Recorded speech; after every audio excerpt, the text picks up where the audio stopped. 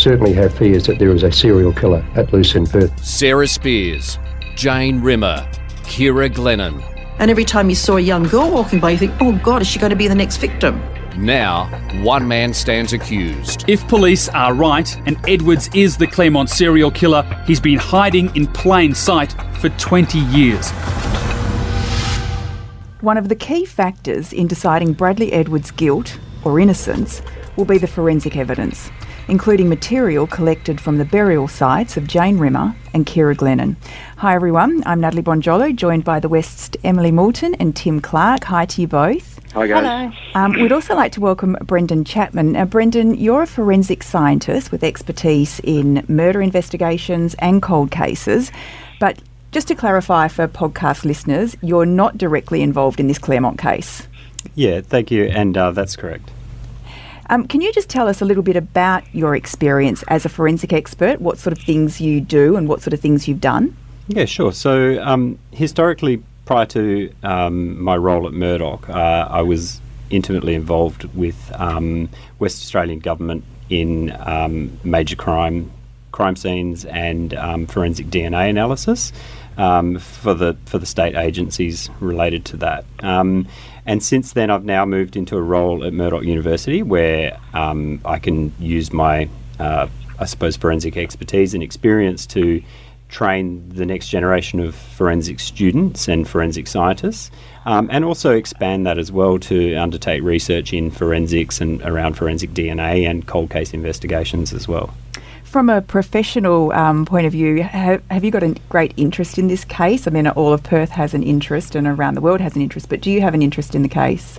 I think it would be un-Perth-like to not take an interest in this case. You had to be hiding under a rock for a number of years to know nothing about it.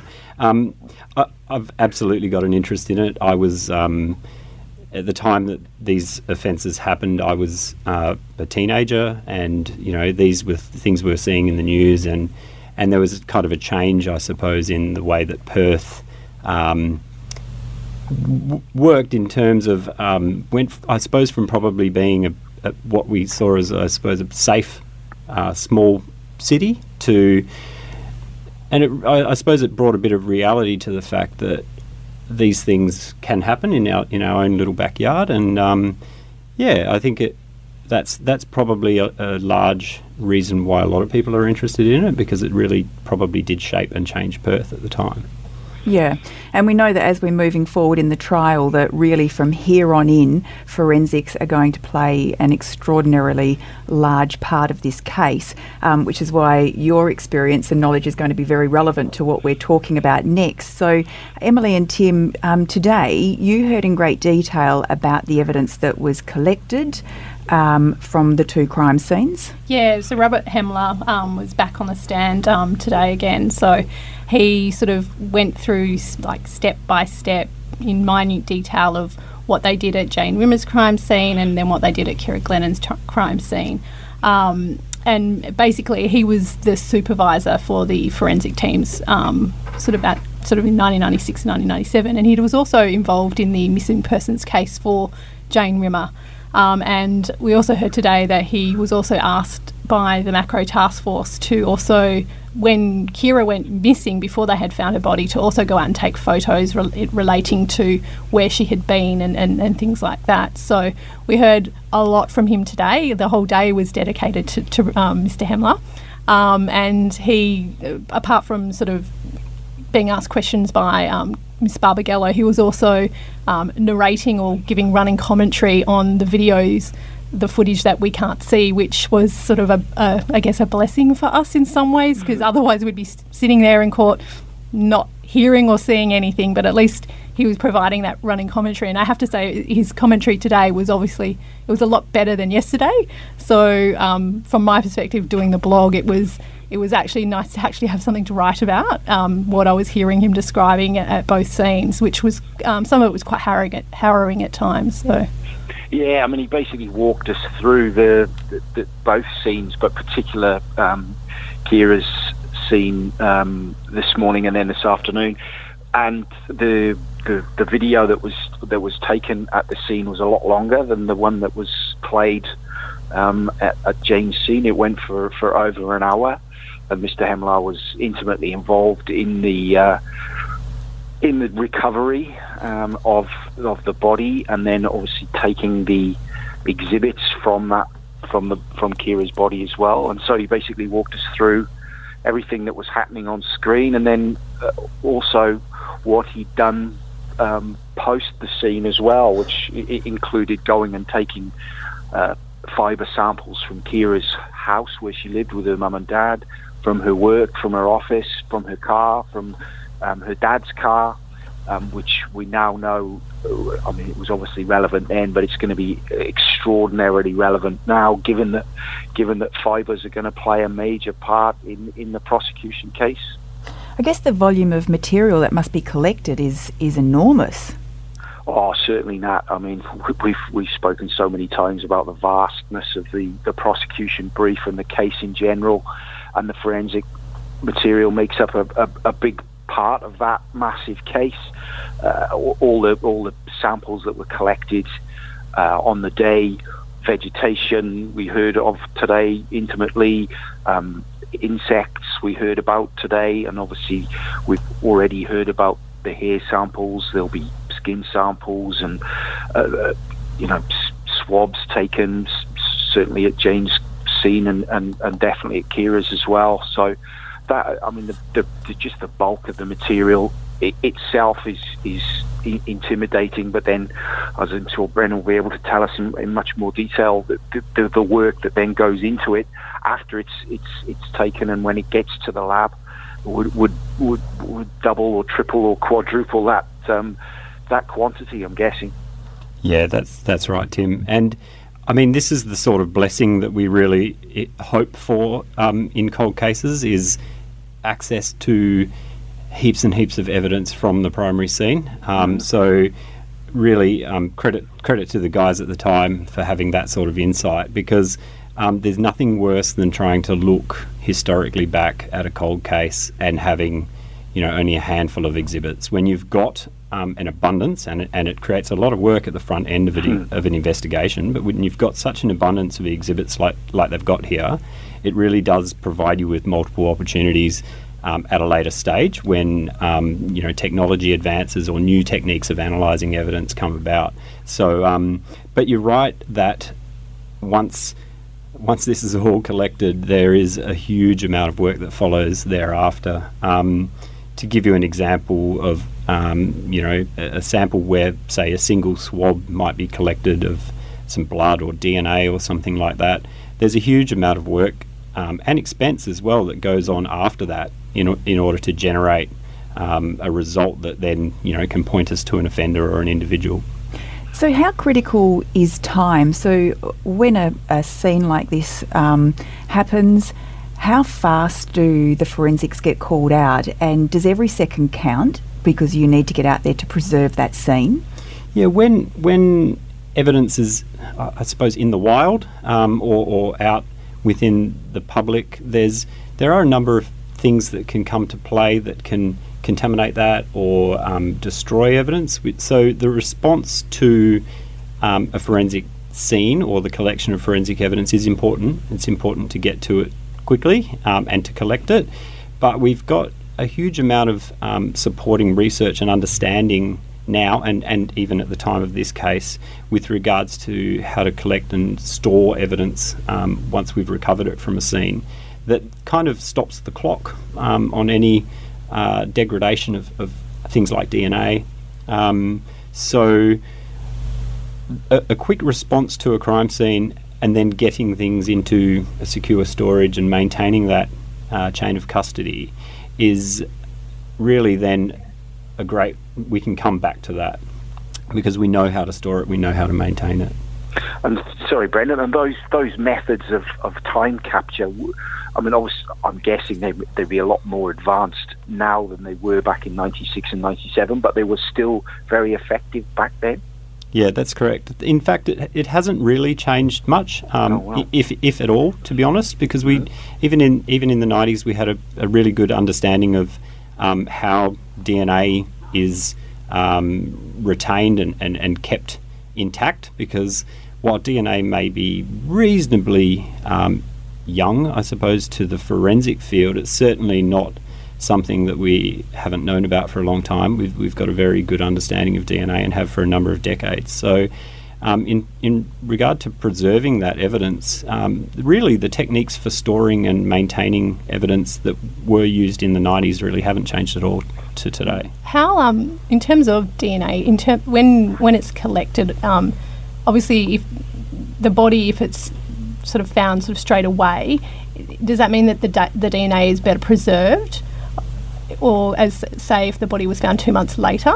I suppose it depends a lot on whose DNA you're looking for. Obviously, the DNA of the person or the body does degrade and does degrade reasonably quickly because the body goes through stages of decomposition, and as part of that, there's a number of biochemical things that go on that do destroy DNA. They're the same mechanisms that go about that make us decompose.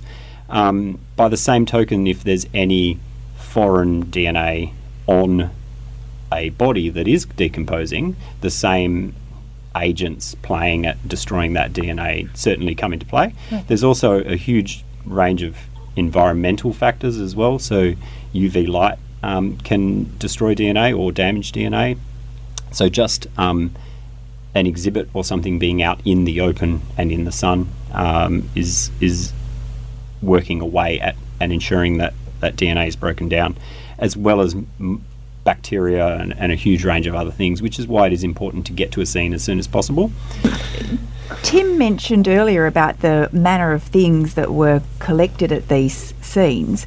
So when you arrive at a site such as this, what are you looking for? What are all the things you're looking for? There's a huge process that you go through. Crime scene investigation is a really process-driven area, and so you go through this stepwise process of firstly trying to establish where your scene starts and where your scene ends, because you guys come along to a scene and the media and the public come along to a scene and there's a blue and white piece of tape and that's where you know the scene finishes there and I can walk up to it. But that piece of tape doesn't get there without a bit of forethought. So we need to try and work out where that scene starts and finishes, and that's kind of the first thing we need to do, and that's what we call a scene cordon. And once we've set that, hopefully with a large degree of certainty that we've set that at the right point, we then work our way in. And in a scene where you have, in a homicide scene where you have a body, obviously you've got a very central point to what's going on, and from there it's just a methodic process of working your way in, ensuring that any movements or any steps or any procedures that you go through aren't at the expense of any other evidence. So you'll see one of the first things is we obviously want to get to that body, we want to see what's happening, we want to try and evaluate what we have in front of us here, but at the same time we can't just go charging in and get straight to a body without determining whether in doing so we're destroying, say for instance, footprints left behind by the offender. So we go through this methodical process, and then the other factor at play there is, while we don't want to rush to the body, we also want to get that body out of a scene as quick as possible, because we want to get it into a preserved environment and into a mortuary and a refrigerated environment where we can put a stop to decomposition and the destruction of further evidence there. So it's quite a balancing act in terms of making sure we get in and get the body out to a safe place, but at the same time also making sure that we don't rush in. I think that's sort of what they sort of described today with the orange cones or the witches' hats. They were saying, sort of Mr. Hemelaar was saying when they got there, they sort of, the initial cordon had already been set up with I think with Sergeant Detective Carver and Detective Besson, who had already arrived with Mr. Atkinson, who found Ciara's body. And then some of the uniform officers who was stationed there, and they sort of said today that they went in, and sort of they were led by Mr. Besson, and as they were sort of walking in, they sort of placed these orange cones so where they thought they could go in and out. So and that kind of makes sense now that you've been explaining sort of why that these cones have been put in place, and so that was quite heavily explored by Ms. Barbagallo today as well, with asking the questions of, you know, when were they placed, why were they placed, and what was the reasons for it. Yeah, and that's what we call a common approach path. And the reason for that is if everyone trafficked in and out of a crime scene through the same pathway, then once we've cleared that pathway in and out of a scene, we know that we're not destroying any evidence. And everyone uses the same pathway to ensure that we're not just, you know, trampling around the surrounding bushland. And once you've got into that pathway and you've reached the body, it's not just the body you're looking at. You're looking at the vegetation around the body and insects and all these kinds of extra things. Yeah, we're with any crime scene, we're really looking at two opportunities. One is the opportunity that something foreign has been brought into the scene, and the other opportunity is that something from within the scene has been taken out or changed or modified. So where it's looking at anything that looks unusual, and it's using a systematic search approach as well to identifying things like damaged vegetation or impression or shoe footprints going in or out of a scene. The other thing with disposing of a body is it's very difficult to bring a body into a scene without either some sort of assistance or obviously dragging a body from somewhere. So they're the sort of marks we're looking at, because if there's drag marks up to the deposition site of a body, then that can give us an indication of the approach that the offender may have taken. One of the other common things, and we've heard this today as well, is the use of surrounding vegetation to disguise or conceal a body. And I've seen a number of these type of scenes where an offender has utilised surrounding vegetation or broken vegetation off surrounding trees to attempt to conceal or cover up a body. So yeah, they were sort of talking about that today, sort of, I think, to the latter part of Mr. Hemelaar's evidence, where he was saying there was photographs that we could see today of him with a measuring stick of some of the trees where the twigs and the branches were pulled from the tree, and he said like the bark was pulled from it that was used to sort of hide Ciara's body in the scrubland. So there was a number of photos of him standing there, which was I think 1.7 metres, I think the size of the stick was. So that's what he was sort of saying. And the other important thing from those types of pieces of evidence are when you're evaluating a scene, you're looking for any evidence of the offender being in contact with something. And if you've got a branch or a stick or something broken off, then you instantly know that the offender has had contact with that. And where there is contact, there is a possibility for a transfer of DNA or fingerprints or fibres or any other type of evidence. So Tim, was there some significance in some of those things that were collected in terms of DNA and fibres? Oh, certainly, Nat. I mean, the exhibits taken from Ciara's body during the recovery process and then also during the post-mortem process are some of the most priceless and important exhibits in this whole trial. We've heard, obviously, the prosecution allege that under one of her broken fingernails is or was Mr. Edwards' DNA, which they say it got there during the struggle before Ciara died. The hair, and we saw the first photo of the sample RH17, which was a sample of Ciara's hair, which is said to contain some of the fibres which the prosecution point to as connecting Mr. Edwards and Ciara's hair mass, and Mr. Hemelaar did collect some of those. So he concluded his evidence in chief today, and so tomorrow morning at 10 o'clock the cross-examination of Mr. Hemelaar by Paul Yovich will commence, and I'm sure we will hear a lot more about how those exhibits were collected, how they were stored, where they were stored, and obviously all that goes to the contamination that the defence say occurred at some point between the discovery of Ciara's body by Mr. Atkinson and Mr. Edwards being charged nearly 24 years later. One of the other things that sort of in the running commentary that Mr. Hemelaar provided the court and us was that he was talking about what can be seen sort of through that whole process. So he's saying like Dr. Karen Margolis, who is now deceased, was sort of going through the stages of when they start to take the vegetation off Ciara's body, when they start to then look at her body in situ, then taking photographs of that, and then sort of when they decide to move her over and taking sort of things that she's noticed. And because the video that's being played, because we can't see it, we're just listening to the audio, one of the main things you can quite hear is the helicopter whirring above, but occasionally when it goes away you can hear these snippets of people's voices. And one of the things that we heard was Dr. Margolis sort of talking about Ciara's hands and her fingernails, and one of the things that she talks about is the left thumbnail, and another part she's talking about the ring finger on her right hand is shorter, or the ring fingernail is shorter on her right hand. And then she goes, I don't know if this is broken, but it's shorter than the others, it's pretty short. And then a male voice, who we don't know who it is, just sort of says, oh, the rest of the fingernails are there, sort of question mark sort of thing. And it's those little snippets that we were able to hear, that because we can't see the footage, it's sort of going, okay, so that's when they sort of noticed even then that there was, you know, that her fingernails and obviously her left thumb and middle finger, middle finger is also sort of what the prosecution say is important, and where they claim that DNA from Mr. Edwards has been found.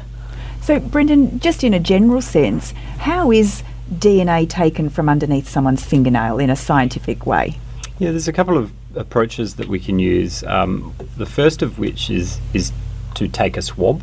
And when I say swab, I'm referring to the sort of thing that most of the listeners would understand as the cotton tips that you're not supposed to put in your ear. And that's very similar to what a swab is. And so we use a swab to collect any material from underneath the fingernail. And that's just as simple as a damp swab running that underneath the fingernail. The other approach that can be taken, which is more of an approach taken by forensic pathologists and in a mortuary or post-mortem situation, is actually clipping the fingernails off and collecting those into a container that we can then extract the DNA from under the fingernails. And then once you have that DNA, you really effectively have frozen it in time, so the passage of time doesn't degrade it in any way. No, the techniques we use for extracting DNA really stabilise it. They take it out, they aim to remove it away from any of those other factors that can degrade and break down DNA, and isolate it in a tube that we can then freeze and keep away indefinitely. And is there any way in which,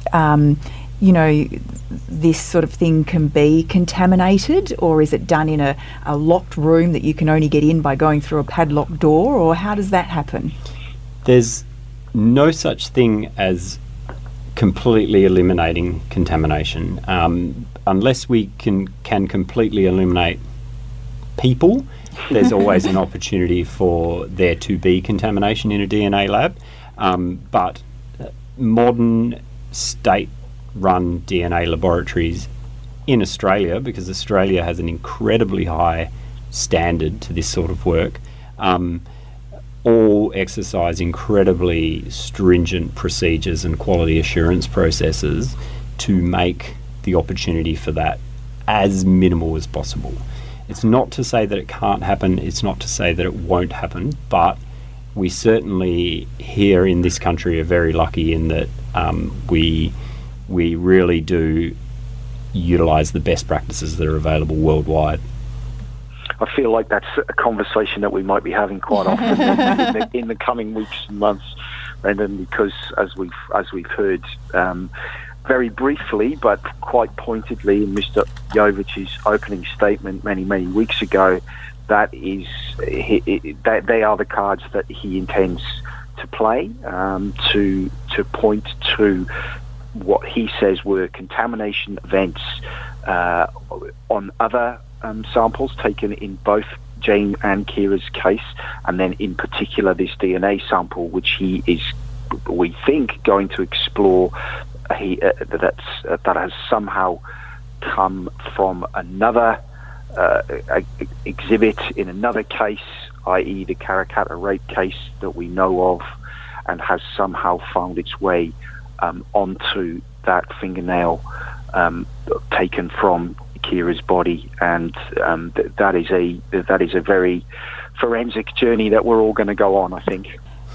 Tim mentioned earlier about fibre being found in Jane Rimmer's hair.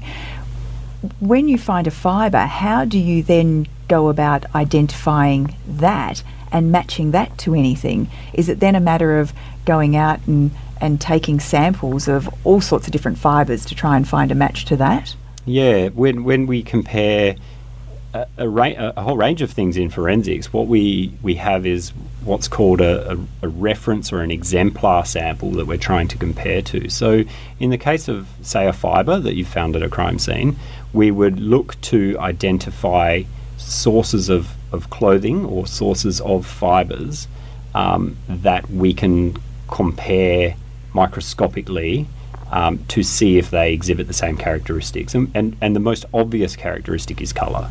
So immediately if we have a red fibre, we then go looking for examples of red fibres, either that the victim might own or within their vehicle or within their workplace, to compare and see, is this the same red? Is it the same colour? Does it exhibit the same sort of characteristics in how the fibre has been developed, how it's been manufactured? Is it actually made of the same type of material? Is it wool? Is it a polyester? So on and so forth. We heard a bit of that today with Mr. Hemelaar saying that after they discovered Ciara's body, they went back to her workplace and they tested the blue ribbon in her diary, and then there was blue wrapping ribbon, which I think was part of the present that she'd bought for her sister, because it was her sister's hen's night the following night, the night after she disappeared.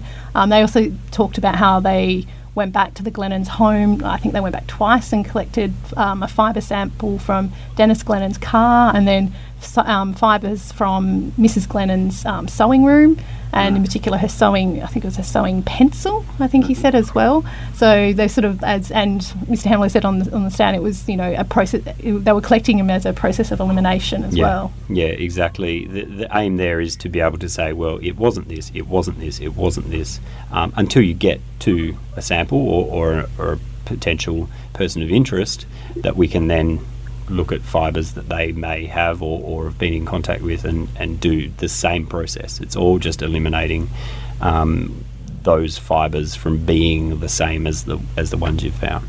And when you say testing, sorry, Nat, for fear of being accused of being pro-Perth biased, we do have in Western Australia, Brendan will correct me if I'm wrong here, but we have one of only two sort of fibre databases in the world, based in Western Australia, where all these exemplar samples from hundreds of thousands of carpets and car seats and various other fibre samples have been collated, and that database is searchable.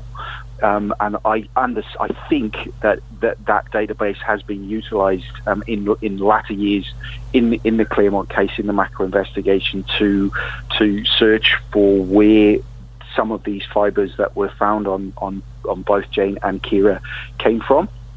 Yeah, that's correct, Tim, and well done on your research. And that's they pay me the small bucks, mate. That's actually subject of a published piece of research as well. So yeah, you're absolutely correct. How do you actually test the fibre? Do you pop it under a microscope, or how does that happen? Yeah, that's exactly it. That's the first pass, is to have a look at it under a microscope, compare it to those other examples to rule out some of the more gross or the more obvious features like colour and the way that the fibre is constructed.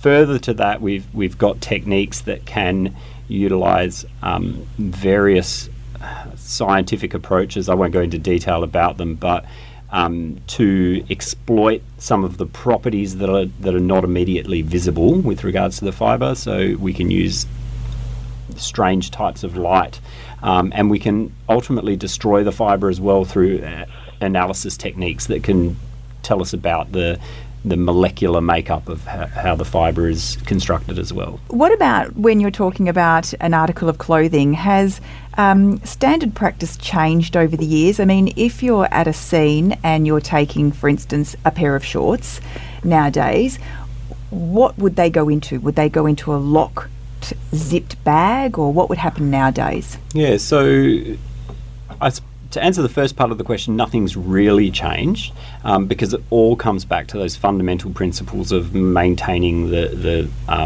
firstly the continuity of the evidence and making sure that it's sealed and stored, but also maintaining that any evidence on it doesn't degrade or get damaged, i.e. DNA.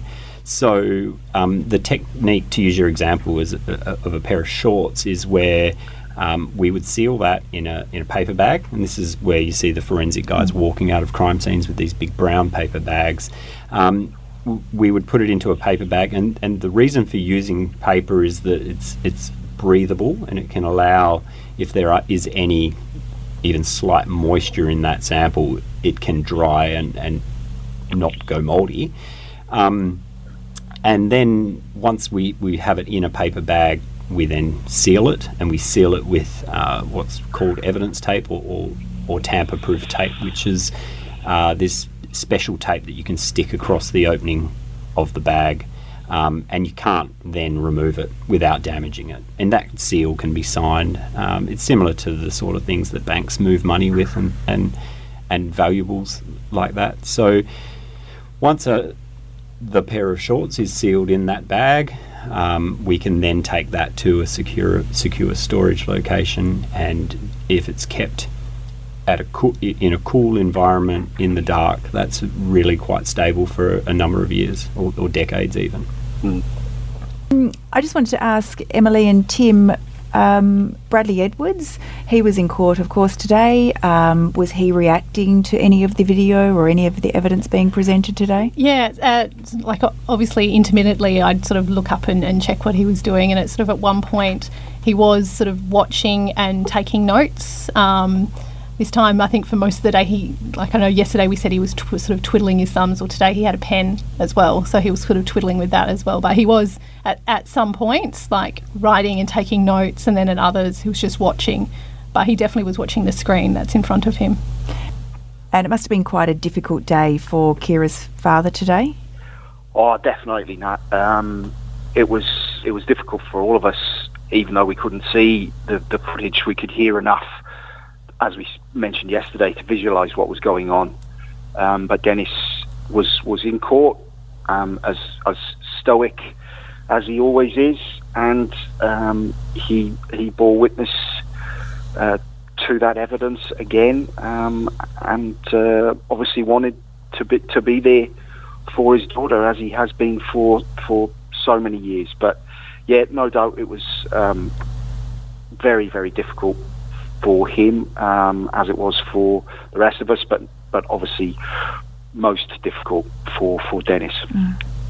And Brendan, we speak about this quite often in the podcast about, these are graphic details, and, they're very, very upsetting and they're very traumatic, and how difficult it is for people to listen to them. But for someone like you who does this job, you must get asked all the time, how do you do this job? Yeah, it is almost the first question everyone asks is, oh, you must see some horrible things. And yeah, that's 100% correct. And it's as scientists, I suppose we're probably a little bit more immune to it than the general public, because we kind of understand that it's just all part of the natural process. At the same time, some of this can be really quite horrific. People can be bloody horrible, to be honest. And I think that's really important, it's really important to have good support networks in this type of industry, whether that's family, whether that's friends, whether there's a formal way of debriefing through whatever agency you work for, and all of these agencies do have those sort of approaches, and mental health is a big thing these days, and so it's important to keep your mental health tuned up, just like you would service your car, I suppose. So I think it is important to debrief, and whether that's sitting down with your colleagues and having a beer after and just winding down, or if that's going home and just spending time with your family, kids, whoever you have at home, it's important to have work-life balance, especially in this sort of industry.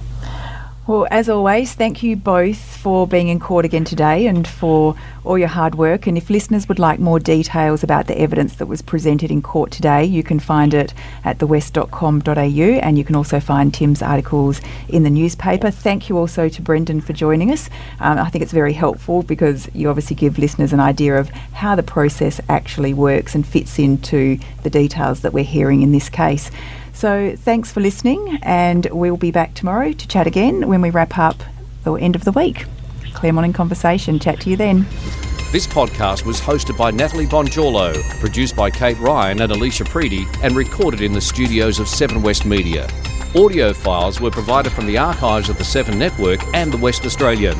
Sign up for daily emails and all the latest on the Claremont trial at thewest.com.au. Enjoying this podcast? If the story behind the headline matters to you, then you can count on thewest.com.au to deliver. For more on Claremont the trial, follow the live blog, watch the nightly news updates, and sign up for daily email updates at thewest.com.au. Subscribe now for just $1 a day at thewest.com.au.